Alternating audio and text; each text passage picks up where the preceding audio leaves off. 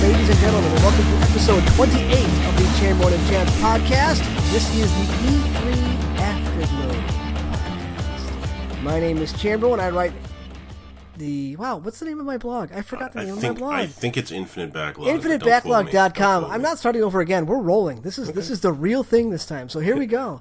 Flubs and all. Joining me today is Chance, who writes thegamesofchance.blogspot.com. How are you doing today? I am hungover on E3. I was going to say, how was your E3? Was E3 good for you? You know, no, I don't think I did a shit job of E3 this year, I think. I think it's probably the worst E3 I've ever done.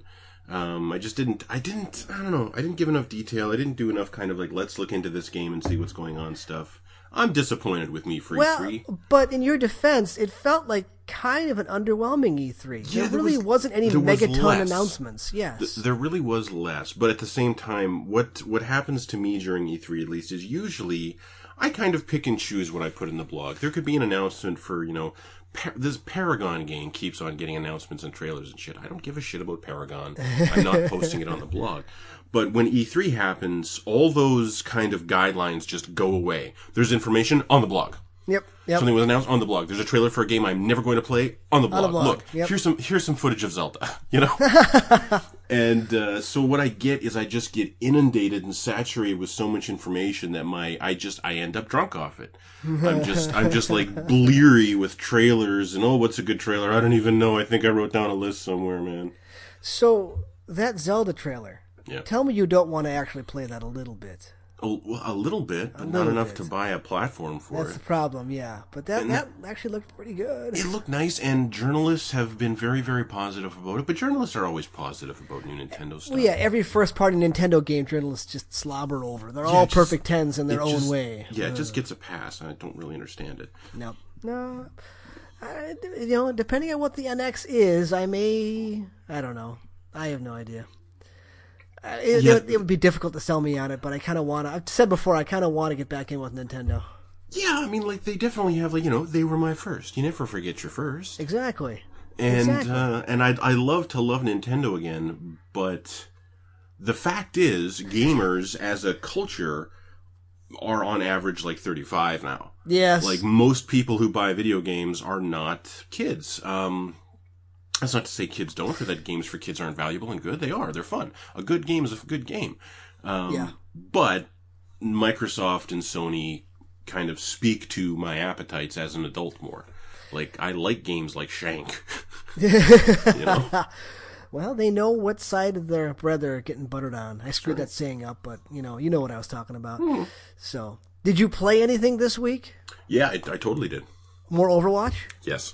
Okay, I actually have Overwatch in the house right now, so I may try it this weekend. Okay, well, do you have it on Xbox One? Of course, God Xbox One. Damn it! I'm sorry. I could have like healed you as you rained death from above or something. Did you watch that Jim Sterling video on Overwatch's microtransactions? Shit. No, is that new? When did that hit? Oh, I want to say in the past week or 2 weeks. I must have missed that one because I try to keep up with his stuff because, I mean, even if I don't agree with what he's saying, he's usually entertaining. Well, nothing else. There's two avenues of the microtransactions on Overwatch. One is they don't affect gameplay. They're all just aesthetic, but they're the only thing you can unlock in the game. That's the only sense of progression you have is tied to the stuff that you get through a loot box. You level up, you get one loot box. In that loot box is a white quality item, which is shit.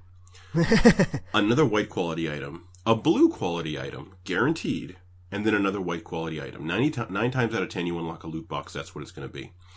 And these are all just like costume pieces or hats or whatever. No. The white, the blue, and the white is stuff like icons or sprays that you can spray on a wall as you're playing the game. Then, if you get up to like a rare purple item, well, that might be an animation for your character, like an emote, where you can open up a radial, select do your emote, and as Reinhardt you will flex, or as Tracer you will go ha ha ha ha. Like they're all really cute. You do want them. But again, they're rare. And then when you get even more rare, now we're talking about skins and hopefully one of the special epic skins or legendary skins that actually changes the mesh on your character. Wow, and actually gives them a different look. Like Farah, who has a rocket launcher and basically a jetpack, she has a skin that basically turns her into a Gundam. Oh, cool! It is really cool, and she's got a victory animation where if she gets play the game, there's one where she does the hero landing from her jetpack suit, just wham into the ground and looks up. And when you've got her in the mech suit, it just looks really cool, and you'll want it. You'll want it bad. Do you want it enough to spend real money on it? Well, here's the thing: every time you open a loot crate, what it is it's a dice roll. You never know what you're going to get in there. Odds are pretty good it's going to be shit. But, again, the only progression that there is in Overwatch right now is that when you get a level, you get a loot box. So the reward of the game is entirely tied to these random loot boxes. And the thing is, I've never been a gambler guy. I've never been a gambling man ever. My dad always said he'd never take a bet that he wasn't sure he was going to win. So I just never bet. Not only that, but I am conscious of the fact that I have a very addictive personality. You've observed this. I have seen this, yes. Where, Galaxy occurs. I'm not talking about anything else for 6 months. And so I'm aware that I have this kind of thing where I will get too obsessed with something. And yes, I have bought loose boxes in Overwatch. Okay. And it's awful, because I know that what it is it's like I fire $20 into PSN, I get 25 loot boxes, and then, I have maybe 15 minutes of just sitting down at a card table in Vegas, throwing dice, and hoping that I get a legendary skin for a character I haven't already got. Last night, I blew $50 on it, or $40 on it. Jeez. Yeah. And I ended up getting 2 legendary skins, or a legendary skin twice, and I already had it. Oh, that's the worst. Yes. Oh. So, all told, I've spent enough on loot boxes. I'm not even going to say how much I've spent. Let's just say it is abhorrent. It is awful how much I've spent, and I'm stopping. And Blizzard loves you for it. They do. I am their whale. I totally am, and it's awful, and I'm really kind of disappointed with myself. But I have all these awesome skins for these characters that I love. And some of the characters actually look better in their default skins. Like, I'm never going to buy an epic skin for Zenyatta, because they're all ostentatious, very regal and I don't know, very highfalutin looking costumes. But he's a monk. Really, yeah. Yes, he's a Buddhist monk, so I never change even his color scheme. He's a monk. He looks perfect the way he is. Same with Mercy. I really don't like any of Mercy's skins that aren't her base design. I think her base design is brilliant. A lot of them are just brilliant in their base designs. But yeah, there's an awful gambling pleasure to just rolling the dice there and seeing what happens. See, I don't understand why people were so down on Battleborn, because Battleborn actually had built-in progression to it. As you played it, you would unlock items that you can equip or change it's a MOBA, so as you play through, every time you start at level 1, and as you progress through the match, you unlock different weapons, and usually there's just 2 choices. But as you play, you can unlock a third choice for each tier. So there is some actual customization happening. I think there's 3 reasons Battleborn went down. First of all, Gearbox had burned a lot of goodwill with some of the stuff that they've done in the past, like Duke Nukem Forever, Colonial Marines. You can never be assured that what Gearbox is going to put out is actually good. Yeah. Second, the amount of content that Battleborn actually has is apparently lacking, according to reviewers. Yeah. Third, it came out just before Overwatch. The other problem was that I had with Battleborn is that almost all the characters are locked from the outset. Even if I just wanted to play online, I would only have 6 characters to choose from. Yep. You have to play through to unlock more of the characters. Yep. I'm assuming Overwatch, they're just all there right away. They are, and there's a lot of them, and the variety in them is really cool, to the point that, I've been playing this pretty much nonstop since it came out, and I really only have a good handle on maybe a half dozen characters. Okay. I got into Mei a little bit the other day. That was super fun. I ended up in a group where 2 guys had gone Mei. when you're selecting your characters. I'm like, fine, let's just go all May then. So I picked May. And then everyone else picked May. And we rocked this game. May is the ice woman? Yes. Okay. Yeah, and we just, like, what it was a payload push, so you have to keep near an object that slowly moves through the map. And so the other team would rush out to try to stop us, and boom, an ice wall appears. And we just slowly come up to the ice wall, and then the ice wall disappears, boom, an ice wall appears. Anyone comes around the ice wall, well, they're getting frozen and shot in the head, I'm sorry. Like, and you can't really kill May, because as soon as you get her down low health, she has this thing where she turns invincible and restores half of her health. So, Yikes. Yes, it was really cool.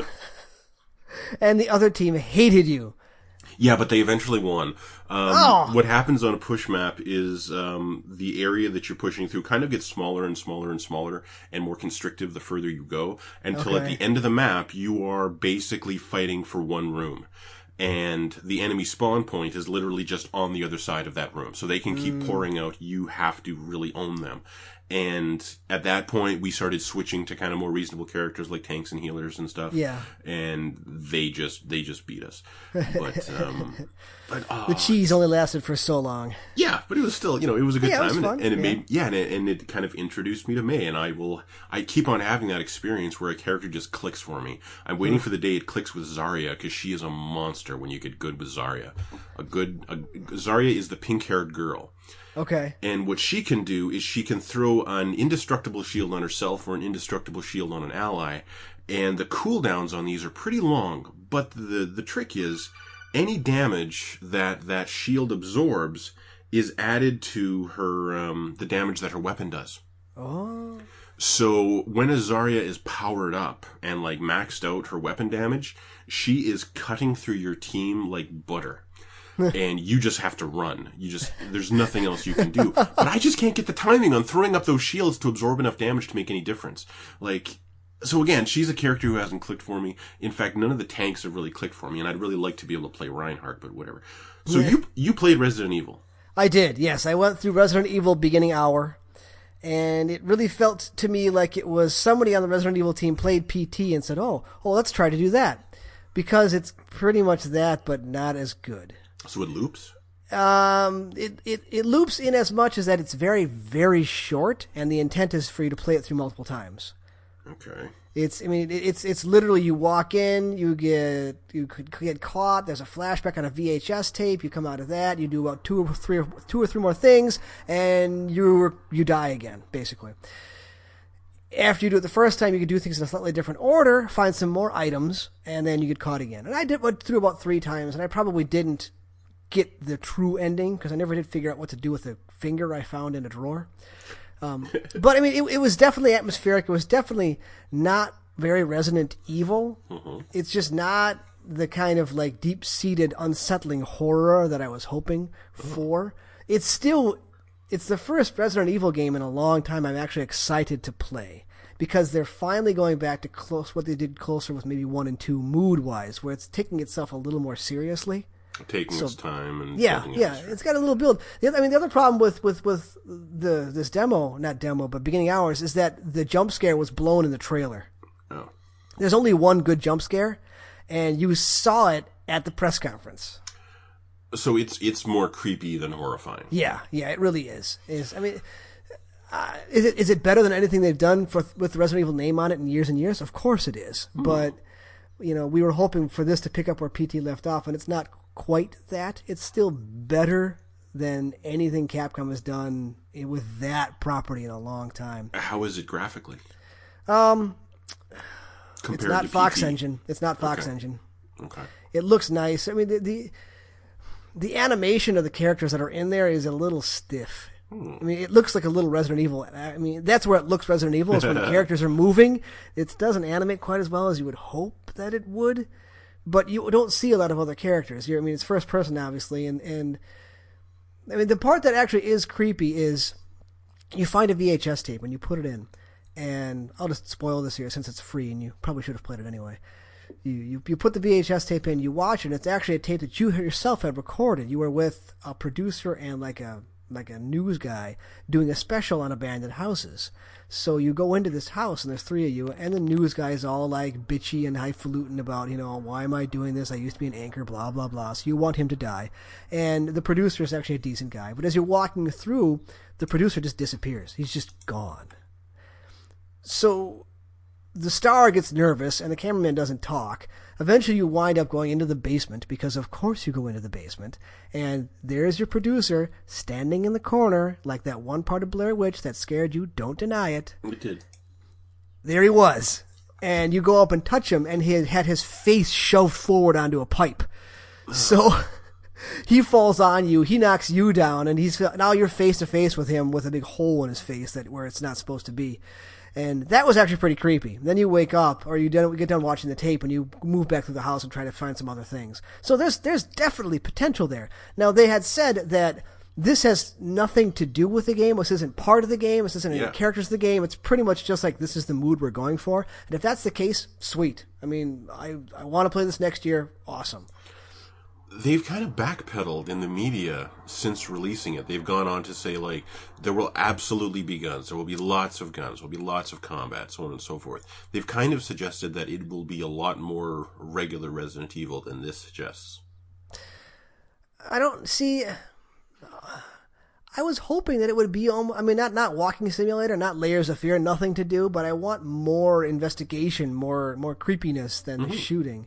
Because Resident Evil's got more and more ridiculous, to the point where 6 was just a parody of itself and almost unplayable. But, I don't know. We're a long way off. I think Capcom knows that they have to have a hit here. They don't really have any credentials or any goodwill left with the industry as a whole. Yeah. So they need a hit. They need it. So I hope they get it with this one. What else did I play? I haven't really played anything else. I'm dying to get into Grand Kingdom on Tuesday. Yeah. It's going to be awesome. Grand Kingdom, just for folks who don't know, there was a screw-up with assembling the physical copies at the assembly, wherever it is. Uh-oh. And so the physical version won't be coming out until June 28th. Digital version is still launching on Tuesday, so I'm fine. Okay. Like, obviously, I'm getting both because I'm crazy. But one you'll never open. Yeah. But, so yeah, I'm dying for that. There's one thing I always remind myself to say about Overwatch that I never do. Okay. Is that in most shooters, your skill at the game, your contribution to the game, is entirely measured in how many of the opposing team you killed. And what that ratio is compared to your deaths. Yep. In Overwatch, and this has been documented, like, I'm not saying anything new, but just for people who maybe haven't heard it, in Overwatch, that is tracked, but you never really see it. And at the end of the match, it'll tally stuff up like, this guy got the most eliminations of any player in this match, so here's a card, you can upvote him and give him more XP if you want. This character healed more than anyone else in the match. I have healed literally 50% of all the damage that my team took as Mercy, and they still didn't upvote me. I don't fucking understand these people. But anyway. But children, they're all 12-year-old kids. Every map, every game mode you play is not about killing the other players. It is about holding a point, or it is about escorting a payload through a map, or it is about taking a point. So the whole thing is objective based. It's not kill based. You have to work together as a team to deal with this. Because if everyone just runs in there solo, they're going to die to a good team. Yeah. But once you team up and actually understand how powerful teaming up is, the game just cracks wide open. I had an amazing run through Dorado the other day where it was someone picked Bastion, which is the robot who turns into a turret. So I went Mercy. So I can just sit there and buff this Bastion's damage as he wipes out the other team. Then someone went Reinhardt, who's the guy with the shield. Yeah. And between the three of us, we can pretty much run this map. And, it'll be harder if our flankers don't kind of protect us. But the Reinhardt shields the Bastion. The Bastion shoots through the Reinhardt shields to destroy the other team. I buff their damage and heal everyone. And res them when they get killed. And we just stomped Dorado. Like, we just stuck together. There was literally just 6 of us riding this payload through the map. No one could stop us. It was amazing because we worked the objective. It wasn't about who was getting kills. It was just about getting this job done. It was really, really cool. And I'm going to shut up about Overwatch for the week. Well, the other thing I've played was Homefront: The Revolution. Mm-hmm. It is entirely unremarkable. It's another CryEngine game with performance issues. Go figure. Huh. Although not as bad as Lich King Battle Mage. This one, it's got this really annoying habit where every time it saves, the game stops for like 3 seconds. Oh. I don't understand why, because this was solved, 2 consoles ago with Halo. Where it's like, oh, we're saving and now we're done. This one, I mean, you leave the store menu, stops for 3 seconds. Checkpoint, stops for 2 seconds. It's really breaks things up. As a shooter, as an open world shooter, it's kind of a condensed Ubi game where there's lots of stuff to do. It's open world. It's open world-ish. Huh. You've got different zones. There are red zones and yellow zones. Red zones where it's pretty much open season, where the North Korea has taken over the United States somehow. This is fiction, obviously. And the red zones are different. It's all, the whole game takes place in Philadelphia, which is pretty interesting. I mean, it doesn't look like Philadelphia, but at least it's a new city to put something in. Red zones are, it's open season. The soldiers will shoot at you on site. So it's pretty much just warfare, and you're trying to take different points, and you've got different buildings to go into. And not a bad looking shooter, not great, just okay shooter. The only part of the shooting itself that's interesting is that everybody, enemies and you, are remarkably fragile. It's like 3-4 shots, done. And it doesn't have automatically recovering health. So you need to actually play tactically as a shooter. Cover actually makes a difference. Having health things makes a difference, because you can't just go hide in a tube and wait for your health to come back like you can in every other game. So that actually keeps it tense. The other kind of zones are yellow zones, where there are a lot of civilians living there, and you don't want to go in there just shooting because you end up killing civilians, which you're trying not to do. So those are almost more stealth areas. So it's not great, it's not terrible, it's an entirely mediocre game. I think it has the sense to not be terribly long, but I don't know. Have you beaten it? Not yet. I think I'm about the halfway point. Well, it got a 55 on Metacritic. Yeah, they may have been, because I know there was at least one patch that came out for it. So I'm wondering if the performance was actually worse before that first patch. It's like people expect every single shooter to come out to be the new reinvention of the wheel, and it's not going to be that way. Sometimes a shooter is just a shooter. And granted, I didn't pay $60 for this. I'm renting it, so I'm playing it for essentially nothing. But you can't have everything be a blockbuster. There are going to be mediocre games. I mean, I don't know. I think people's expectations are a little too high sometimes. How they want everything to be perfect. It's just not going to be that way. I can't believe you're the one saying this. What? that people's expectations for games are too high. I think they are. I think they need to appreciate the mediocre games once in a while. You have the highest expectations of any gamer I've ever known. But I still play through. You will take something like Homefront: The Revolution and go, you know what? It's okay. It's okay. This is okay. and then you will play something that is like I don't know, Uncharted. You'll play Uncharted and go, yeah, the graphics are exceptional for their time, and yes, the gunplay is incredibly tactical and perfect, and the platforming is really good. But this whole thing ends on a QuickTime event. Fuck this game. But, okay, the better a game is, the more nitpicky I can be. If I nitpicked Homefront, we would be talking for hours and no one would ever listen to us again. Because it's not good enough to deserve that nitpicking. It's just a ball of nits. This would feed a chimpanzee troop for a week. Yes. Whereas as a legitimately exceptional game like an Uncharted, it's got all the basics down, 100%. Now, okay, you move to the more advanced things. Okay, this one's pretty good. This one's really good, but they could have done this better. It's I don't know. Better games benefit more from being looked at harder. But it's not a double standard. No, it is. It absolutely is. Because when you're having a conversation about Homefront: The Revolution, and what you go through for the most part is that it's mostly acceptable. That, you really have to use cover in this game. It is tactical and provides important. And is important. Shots are really valuable. You and your enemies die. It's basically open world, and it kind of does the Ubisoft thing, so that's not bad. And so overall, the conversation about Homefront: The Revolution is that this game is not a bad game. I don't think it is. I don't think it's a 55 Metacritic. I don't agree with that thing. I think it's about a 70. Yeah, I don't think it's that bad. I'll have to go read some of those reviews. I don't think it's a 50% game. Okay. Maybe I might be more forgiving to shooters than I am other ones. I mean, I think part of what they're picking on is that the story is ludicrous. North Korea takes over the United States because the U.S. has been buying technology from them for years and years and years, and they built a backdoor into everything that they ever sold them, so they could turn off our military with a flip of a switch. We've been buying technology from North Korea? Well, this is the story. Again, it's ludicrous. Well, whatever. We play video games. One of my favorite games is an anthropomorphic space wombat. Yeah.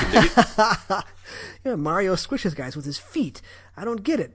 But yeah, the story is ludicrous. Some of the characters are pretty annoying. I mean, you've got an interesting kind of juxtaposition between the rebels, because you've got these hardcore rebels who are almost as bad as the North Koreans. They just want to kill everybody. And you've got a doctor who is obviously on the rebel side, but he's constantly the voice of reason, the voice of maybe we shouldn't do this, there'll be too many casualties, maybe we shouldn't be storing our weapons in our health clinics like terrorists do. Come on, let's not play the part too much to a T. So it's aware enough of itself that there can be two ways of looking at an insurgency, that there's going to be good parts and there's going to be bad parts to it. I'm probably being a little too apologetic at the game. Again, it's not a 50% game. It's not a 100% game. It's like a 70, in my opinion. I mean, I like 70s. So do I. I don't mind them. I don't mind a mediocre shooter. I think shooters in general are more forgiving than most other kinds of games. Bad RPG, no good. Bad driving game, But a bad shooter, you're still shooting. And shooting's fun as long as there's some kind of reaction to when you're shooting things. Well, the thing is, I feel that first person is really one of the easiest to mess up, because the whole point of first person is immersion. Yeah. And for some reason, the example that springs to mind is that most recent Thief game. Okay. Yeah. And what really killed the immersion for me in that was, first of all, the way your platforming is not freeform at all. It's really wherever the developers decided you can jump and grab this ledge. Yeah, very path-based. Like, this is where you go. That's all you got. Yes, and the animations for your hands are beautiful, but as soon as you begin interacting with an object, control is wrested away from the player. Mm-hmm. So that really just shattered immersion for me. It was not a fun game as a result. I didn't give a shit about that game. And there was other problems it had too. But but I think first person is really easy to fuck up. Like, I have to think it's easier to fuck up a first person experience than it is like a 2D platformer or even a racer. Well, I think mechanically, though, the first person shooter is such a well-worn genre that you can almost just crib from other games and get it mostly right. There are so many shooters now, and the vast... Okay, you've got your upper echelon of shooters like Doom from this year. Mm-hmm. Clearly, that's exceptional, but not everything is going to be that level. There is space for the mediocre shooter. I think there's enough people, the industry is big enough, that there's space for okay games. It's like not every movie is Casablanca or Star Wars A New Hope. Sometimes there's got to be space for the most recent Star Wars. I was really hoping that with this gen kind of being so successful, at least on the PS4 side, that we were going to see the return of the AA game. I love a good AA. I love an Alice Madness Returns, or I don't know. There's a lot of like Hulk Ultimate Destruction was a AA. It was not a AAA for its time, but what you prototype get is, yes, you get kind of people who let their creativity go off the rails a little bit because they're not constrained by some suit standing over them saying, we gave you $50 million for every penny and make sure you have all these features. Like, they just made a cool game because they could afford to. And you end up with, something really fucking cool. Like, I almost kind of want to say that the first XCOM reboot was a AA. You could kind of say that was a AA game. The shooter XCOM? No, the reboot. The first one the actual strategy one. Yes, the first one for Axis made. Okay. Like, there's absolutely a place for that. Like, there's a place, but the budget for these games is so high now that it's like indie or AAA. There's almost no in between. Yeah, but within indies, there is like a AAA indie kind of caliber. There is. I would say that like Supergiant Games, the Bastion and Transistor, are the AAAs of the indies. Like, just as an example, and then then you get, kind of lesser. You want to say lesser, but it's still remarkable stuff. Like, I would say, Clay, before they made Mark of the Ninja. Okay. Were double A's. But man, those Guacamelee is a double A. I almost want to go triple with Guacamelee. Like, in hindsight, I find that game so perfect. Severed is 100% a triple A indie. Like, it is remarkable. It is staggering. I still need to beat it. If you can rest yourself from Overwatch for just a little while. Just a little bit. I don't know that I can. Or go back to work and play it on lunch. There you go. Yes, that's what it has to be, is I have to, like, go back to work and have to fill my lunch breaks. I'll be like, oh, this game was really good. Yeah, there's absolutely a place for that. And we are kind of seeing it, but I'll admit, when those games hit these platforms, I'm ignoring them.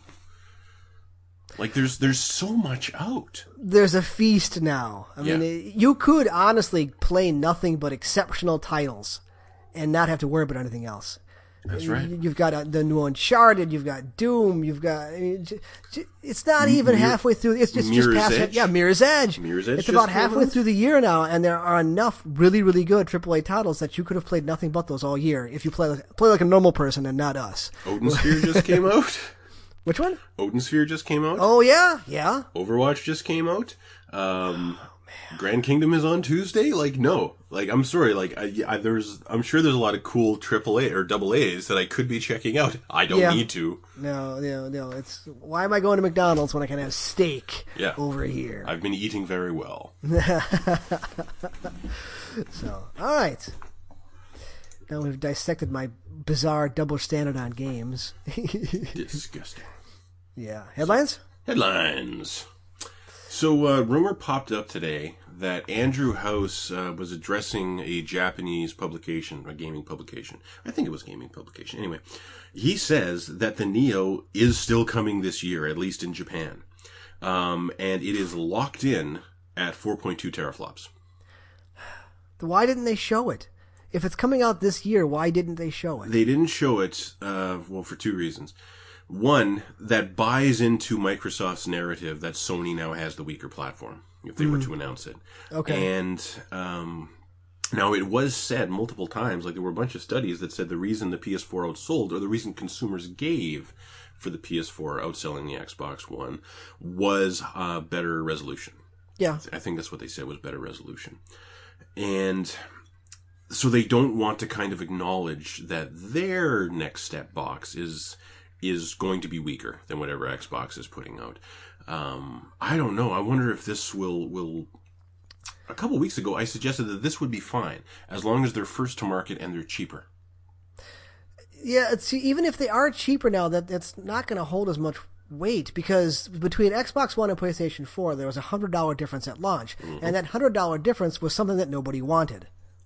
Was Kinect. Yeah. Whereas now, if the Neo comes out this year at $400 and the Xbox Scorpio, which I hope they keep that name, because that's pretty cool. It is. If the Scorpio comes out next year at $500, yes, it's $100 more, but it's what people actually want. Yeah. And if Sony doesn't have something in the chamber ready to go, like, I might jump ship to Xbox.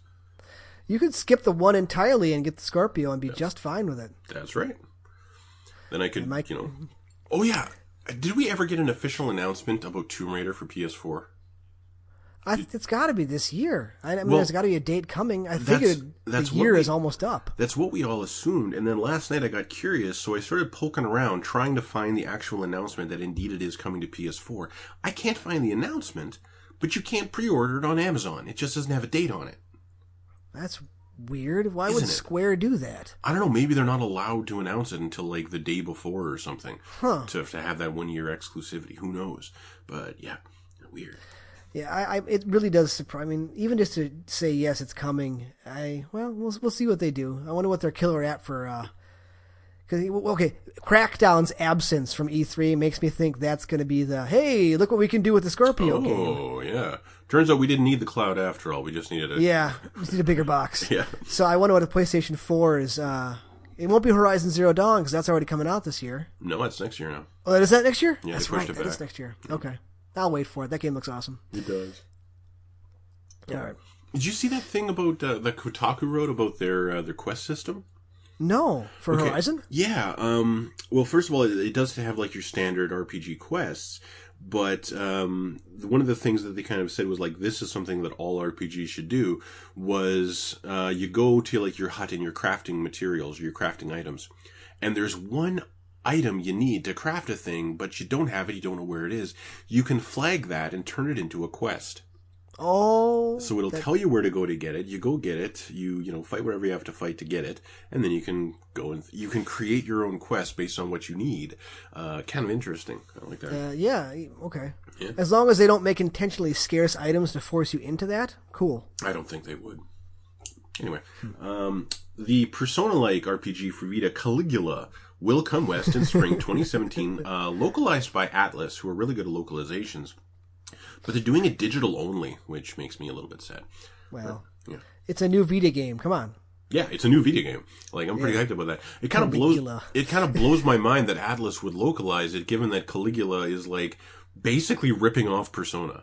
Like, because it all takes place in a high school. The high school is also kind of like a digital alternate reality. Oh. There's something nightmarish about it. And the students that you play as transform, and there's apparently like huge social aspects. Like every student in the school is a character that you can like get to know and maybe recruit and shit. Like anyway, it looks really cool. Speaking of exclusivity for Tomb Raider, journalist Ryan Brown reported that he was told by a Capcom rep at E3 that Dead Rising 4 is a 1-year timed exclusive for Microsoft. Okay. Yeah, that doesn't surprise me. Well, I wonder, because I got to thinking about what we heard about the first Titanfall. After, because, it was kind of clear that they didn't say lifetime exclusivity. It was kind of made clear that they had an exclusivity agreement of a certain duration, but then it just never came out. Yeah. Well, okay, but Titanfall wasn't that great. Yeah, or successful, so. Yeah. Fair enough. Yeah, that's really the one that I would be more excited about State of Decay on PS4. Yeah, well, okay. Dead Rising is the light-hearted zombie game. All these other ones, like State of Decay and, what was that one with the zombies that moved like water? I forgot the name of it already. Days Gone. Days Gone, yeah. Those are all, like, very, very serious. Those are your Walking Dead ones. This is your silly zombie game. It's your Shaun of the Dead. Yes. Yeah. I can dig it. And and as those, it works pretty well. I hope there's less vehicular stuff. All the vehicles in 3 were kind of not as nice as everything else. I hope there's less weirdly sexual and racist stuff. Well, yeah. This again, it's Capcom. But this isn't this supposed to be Capcom Vancouver? Well, maybe it'll be a little less weird then. Let's hope, because we're Canadians. We're polite people. Now, I didn't think much of that Detroit Become Human trailer at Sony's conference. Like, I don't care for that fucking studio and David Cage and all that stuff, but people were showing a thing behind closed doors at E3 that I started seeing a ton of tweets one day about, that this just blew people's socks off behind closed doors at E3. So we'll see. How? I mean, I don't know. Is there more to it than just dialogue choices? Because I looked at it and looked like you're pretty much just moving down dialogue trees. Well, they've always done a room or whatever. They've always done a bit of action, but it's always like QuickTime event action. Yeah. The action. There was a sequence in Beyond Two Souls that actually wasn't bad when you were like going through a small town in Africa to eliminate a warlord or something. The combat actually worked okay. They did a decent job of like. I played that game and I don't remember it. Yeah, it wasn't bad. Like, well, that part wasn't bad. I remember one part where you're being chased down. It's in a town or something with a gas station there, and you're trying to eliminate all these cops chasing after you. Is that the same game? Yeah, that was okay. It. Okay. So last week we said that the voice of Kratos in the new God of War is probably the same guy, just older. No, he's not. Kratos in the first 5 God of War games was played by Terrence T.C. Carson. The new Kratos in the new God of War is Christopher Judge, who was, I don't know how to pronounce this because I never watched Stargate, Teal'c from Neither did Stargate. I, so okay.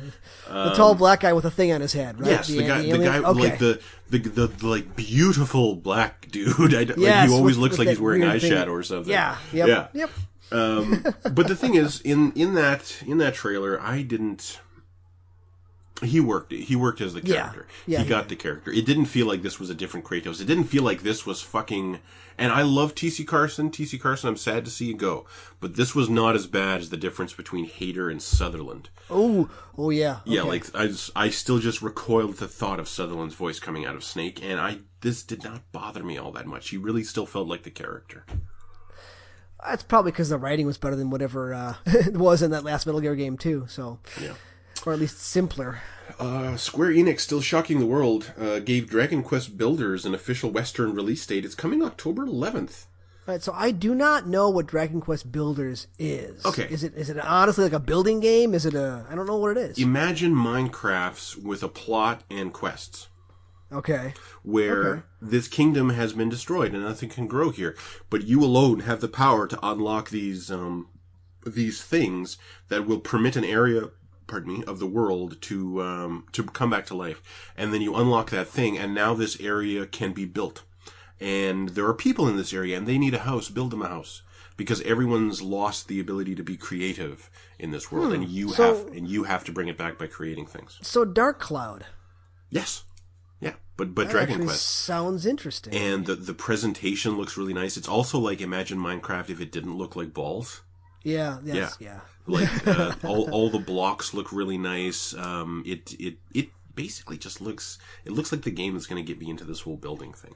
And I might actually give that a shot. Yeah. That sounds interesting. I've never tried a Dragon Quest game, but well, I mean, Minecraft is of no interest to me because it's just building for the sake of building. It's like, here's a Legos that play with it. And if I wanted to play with Legos, I would play with Legos. There are Legos in my house. I play with them because that's a good thing. But this, at least, if there's some impetus or some requirements, yes. Like Villager says, I want a house that does this. Okay, I can deal with that. That gives me some direction as opposed to just collecting dirt and building a pyramid or something like that. Yeah, I find that more appealing.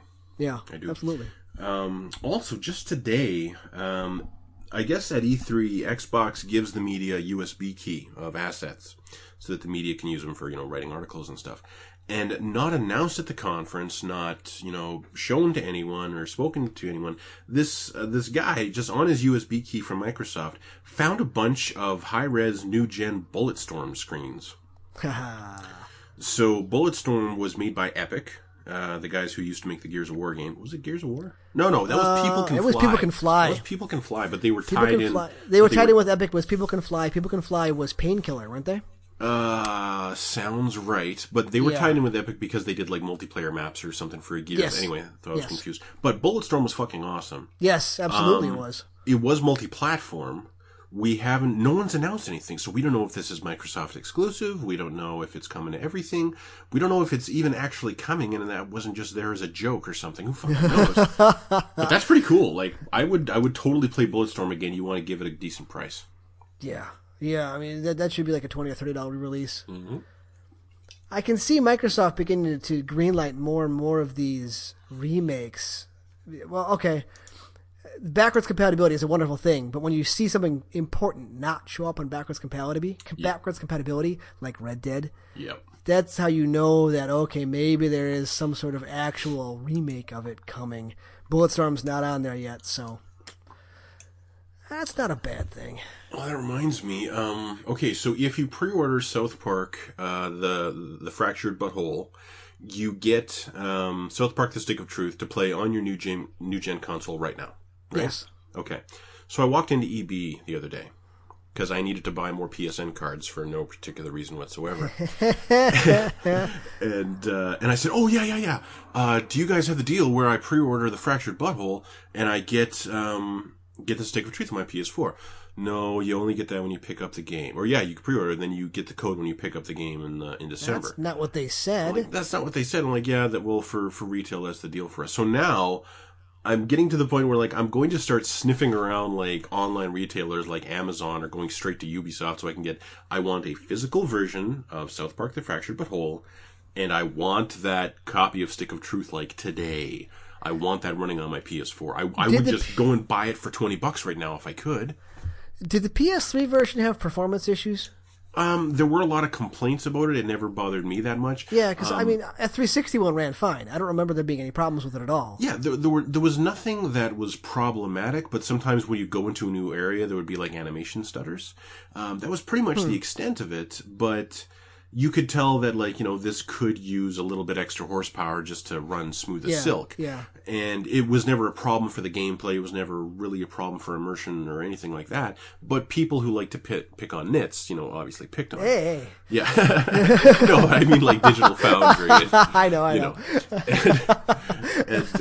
So yeah, like, and that's South Park: The Stick of Truth is really one of the great games of last gen. I remember Kayla. There was a screw up on the PlayStation Network store where you could buy it for $5 last summer. Oh wow! And I was like, "Oh, Kayla, you do it. Just do it. Yeah, you got to check this out." So she got it, and they didn't refund her $5 and take away the license. They let her keep it, and every day she got home from work, she would just play South Park, and she burned through that game in like 2.5 days. Loved it. It was good. That I remember. I finished that game in a hotel room. That was back when my consoles were a little more travel friendly. I can't imagine moving the Xbox One anywhere because that thing's a monster. But the 360 I could fit into a suitcase and be fine with it. I finished that one in a hotel room at like 2 a.m. with nobody around, just laughing my ass off. That was a great game. And just talking about it makes me want to replay it. I have to investigate this pre-order thing once we're up here. Did you call the EB guy a douchebag when he didn't give it to you? Come on. No, because first of all, I kind of pushed my luck with the EB guys when I went to pick up Odin Sphere. But they know me, and the manager likes me because he knows how much I spend in his store. The clerk doesn't like me that much because when I went in to pick up Odin Sphere, he gave me the special edition on PS4, which I pre-ordered, and he put a Vita card in front of me, which I also pre-ordered. And I go, do I not get the art book for the Vita pre-order?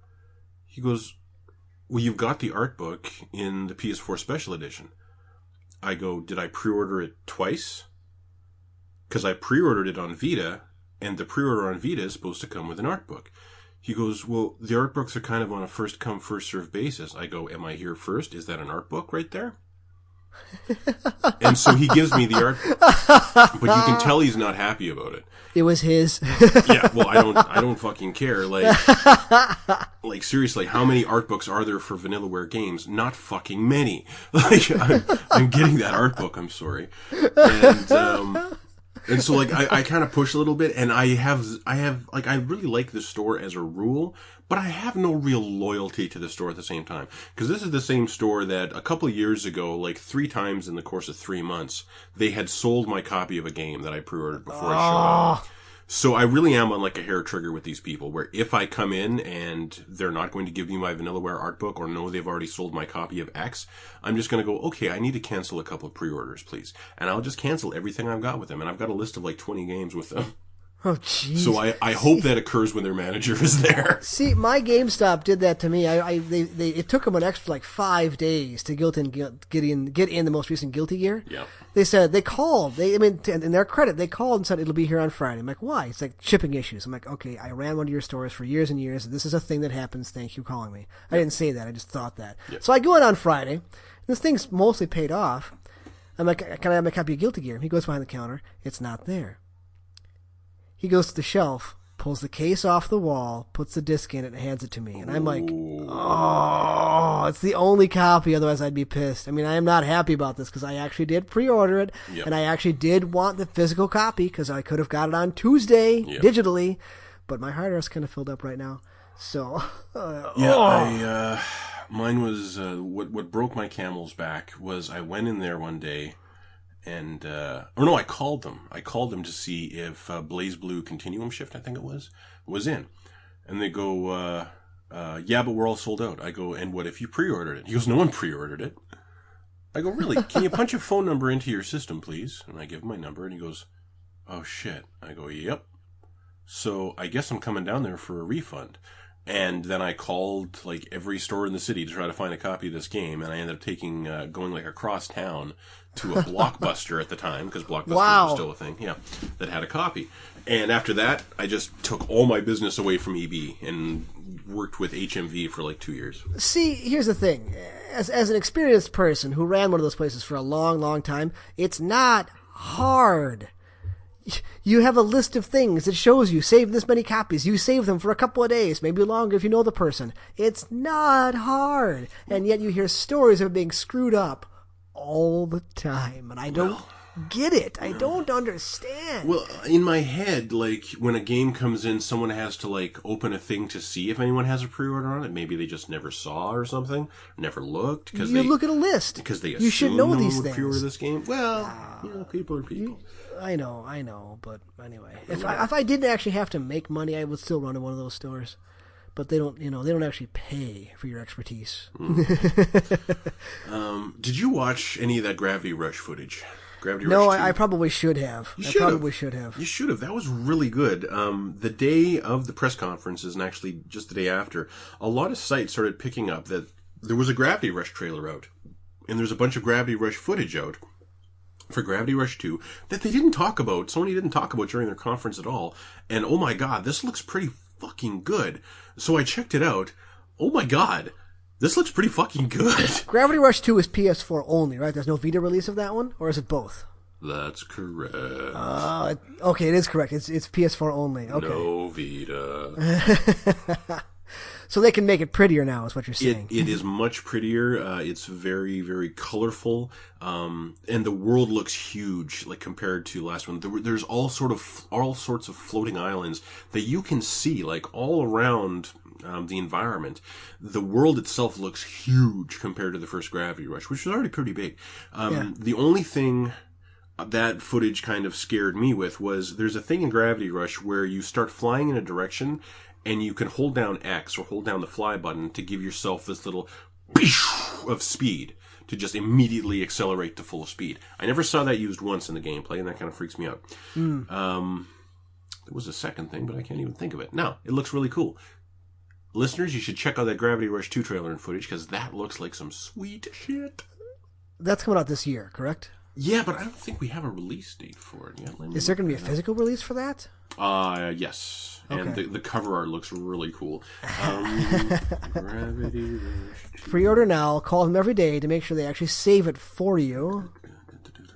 Listen, I know you're just a wage slave, but come on. These are important release games. Date 2016. Yeah. Well, it says it's 2016. And you know what? If we don't have a release date now, I'm going to say it's not going to get released this year. That's one of my... I do like that of E3, is that all the stuff that you didn't have dates for, you probably have a better idea, at least by a month now, of when it's coming. You can start planning the rest of your year out. Yeah. If you can catch up on the stuff you've missed, which I still haven't done. Okay, Gravity Rush 2 trailer from PlayStation Europe. Let's see if we got a date on this. Show more, find out more here. No date. Gravity Rush 2 2016. Nope. It's taking me to an official Gravity Rush site. No, it's PlayStation.com. Now it's actually taking me to Gravity Rush Remastered. Okay. Maybe one day Gravity Rush 2 will come out. That's all we can say. An unpleasant rabbit hole you just went into. Good. Okay. So, off gaming for a moment. And into anime. Okay. Okay. So, do you remember the anime girl nerd at my work who corrected me on the pronunciation of Mandarake. Yes. And the other day we get into like literally a 20-minute conversation about figures. And there's a store in town that she works with for an anime convention, and they're holding a competition for figure pictures, and I should really, put something in because they only get like a half dozen entries a year, and it's $100 gift card, and I'm like, yeah, that sounds cool. And then it occurred to me that I should ask her, because she literally, you've heard of like Crunchyroll, right? Yeah. Yes, it's a streaming service. Yeah, it's like Netflix for anime, and there's like 4 different versions of that, and there's 4 different companies that do it, and she has all of them.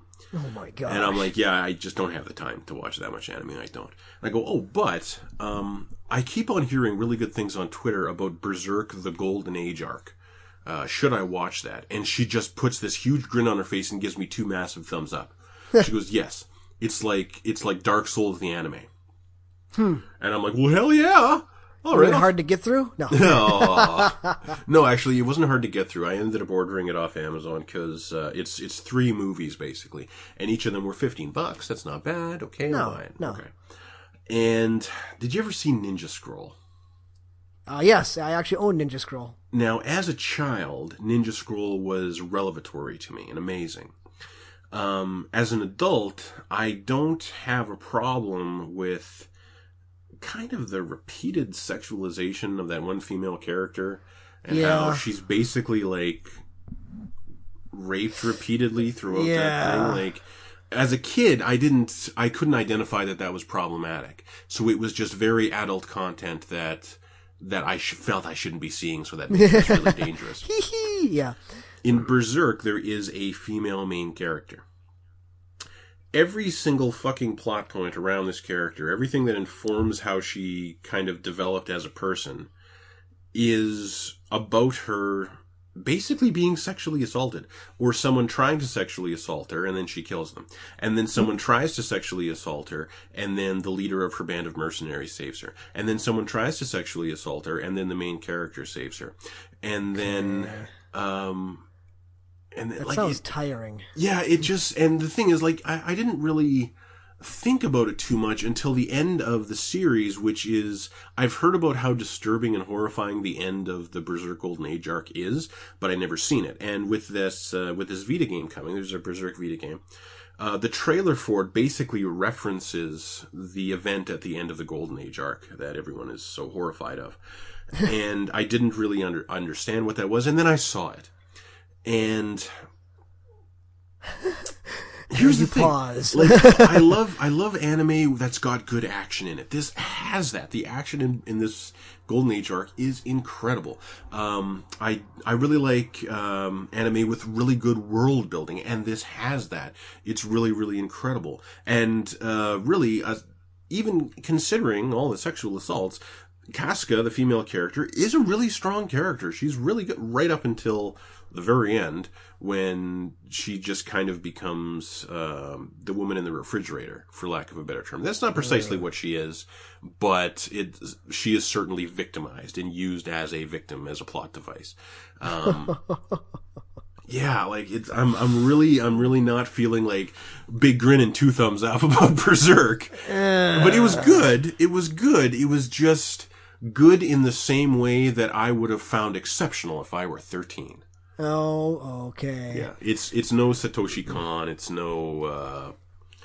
Yeah, it's pretty good. How did Berserk start? Because the only way I know Berserk is that old Dreamcast game. Oh no, Berserk is. Does it predate that even? Yes, it must. Yes. Let me sign Berserk. Because that was Guts and a giant sword. That's right. That's right. Wikipedia. I do remember. Okay. I want to say 88. Okay, it started in 1989 as a manga. Wow. Okay. Then, actually, yeah. So it was with a publisher called Monthly Animal House until 1992. Then Young Animal picked it up in 1992, and it has been running monthly ever since. Wow. So it's still going. It's been going for literally 25 years. Like, actually 27 years, I guess. Assuming my math isn't bad. No, I think my math is right. So yeah, it's a manga that's been going on forever. But all I ever hear about it is this Golden Age arc. Because I guess people just keep on trying to adapt it and they get this far and then stop. It wasn't bad. It definitely had a lot of Dark Souls to it, where there is, I don't know, there are mysteries in the world that no one really understands. And when they are revealed, like when anything supernatural is actually revealed, people are like, no, this stuff doesn't happen. Like, this isn't real. And then, well, it turns out to be real.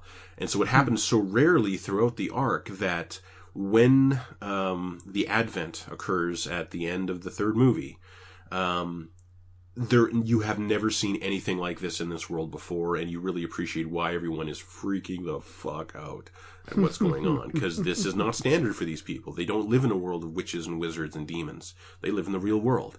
And oh shit, this is really happening. The world is ending and there's monsters and... Yes, yes. So like it was kind of incredible. I do feel that it is definitely reflective of some kind of, I don't know, I want to say amateurish attitudes on how female characters should be treated and used in media. Yeah. When did this come out, this Golden Age arc? Is it new? It's the past couple of years. But it was designed to be a faithful adaptation of the manga, because the manga has been adapted into TV series, but because of what's in this, they could never actually adapt this scene or that scene or the other scene, because the manga is incredibly violent, and there absolutely is sexual stuff in there, like adult stuff in there, that no, we're not going to put this on a serialized TV show. But even they have their limits. That's good to hear. Yeah, like reading Lone Wolf and Cub, for example, like incredibly violent, but it didn't treat sexuality as, how to put it. I don't mind when there's sexuality in media, as long as the discussion that the media puts forward on it isn't one-sided. Like DMC Devil May Cry. The sexuality of a female character was what defined every female character in that fucking game. She did not exist beyond her sexuality. It was really awful, especially for that developer who had done great stuff in the past. And in Lone Wolf and Cub, it's really just kind of seen as a normal human interaction that can be really, really beautiful and can be really, really awful and can just be normal. Lone Wolf and Cub handles it really, really well, and it's in there, and it's never really been adapted. This is very much kind of like DMC. Berserk is kind of much like DMC, where sexuality kind of exists to victimize a woman.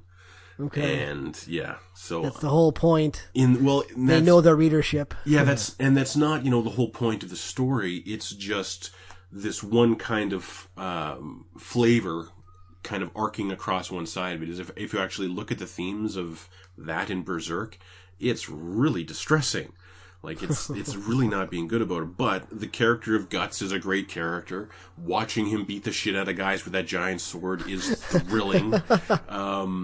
Yeah, it's wonderful, and it's quite problematic. It's not, like you said, big smile, 2 thumbs up. Not to me. No. Not to me. I'm kind of like looking at Mandarake Girl and going, really? This is what you enjoy. Okay. Well, I don't know. Maybe she, saw the original and read the original manga and was really distressed that all that stuff from the original manga had been cut from the anime. And here's something that's actually faithful, finally. Isn't this great? Maybe from her perspective, that's great. And I'm probably going to watch this again one day. It was absolutely an entertaining show. It was good. I'm not saying it wasn't good. I'm just saying this, as someone who is sensitive to pernicious stuff, this totally kind of set me off a little bit. It kind of bugged you a little bit. It absolutely did. Yeah, that's how you remember that you're a decent person, right? Yeah. If things actually bother you when you see them, so... Man, I'm a really good guy. Hey, look at that. I am so awesome. I was so offended by this. Okay. All right. That's all I got. That's about all I got, too. We're all hungover from E3, and neither of us actually even went. No. I don't even know if I could enjoy it. Grand Kingdom.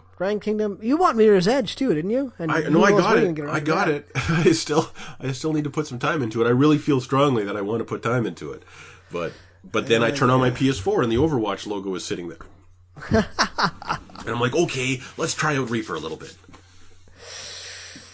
And then you go and you do some gambling. That's I right. could really use that costume. Let's see what we got today. Well, the thing is, I've done it so much that you earn gold in Overwatch. Every time you get an item that you have a duplicate of, you get a little bit of gold. And this gold could be so little that you earn like 5 gold for opening a loot box. And everything in there was a duplicate, but the duplicates were like white, blue, white duplicates. So you get like 5 or 10 gold. If you get an epic duplicate, that's 500 gold. You can buy an epic skin or legendary skin for 1,000 gold. Okay. You can buy one of those emotes or one of the highlight intros that shows your character being all badass, like Mercy spinning around and holding out her gun before you see a Mercy play the game, for 250 gold. I am currently sitting on about 15,000 gold. Oh, what are you waiting for? I'm waiting for something. Well, actually, what I'm waiting for is the next character. A new character. I'm waiting for the new characters to come out, so I could be the first one, like, running through with this ridiculous skin and the mopes and everything. That's just got to be first. Want to be first. That's the only currency there is. No, others' jealousy. Assuming it's good, I want it. That's the thing. You're going to be so in deep on this game that I know. You're going to feel bad about it when you stop playing. Yes, I really will. I really will. I'm going to look back at the Overwatch period of my life and feel like really kind of guilty about it. I'm sorry. I'm sorry, Kayla. I knew it was killing us and I just couldn't stop myself. All right. Well, that's about all I got. Thank you, everybody, for listening. Chance, thanks for talking. Hope you feel better. Me too. We will see you in a week.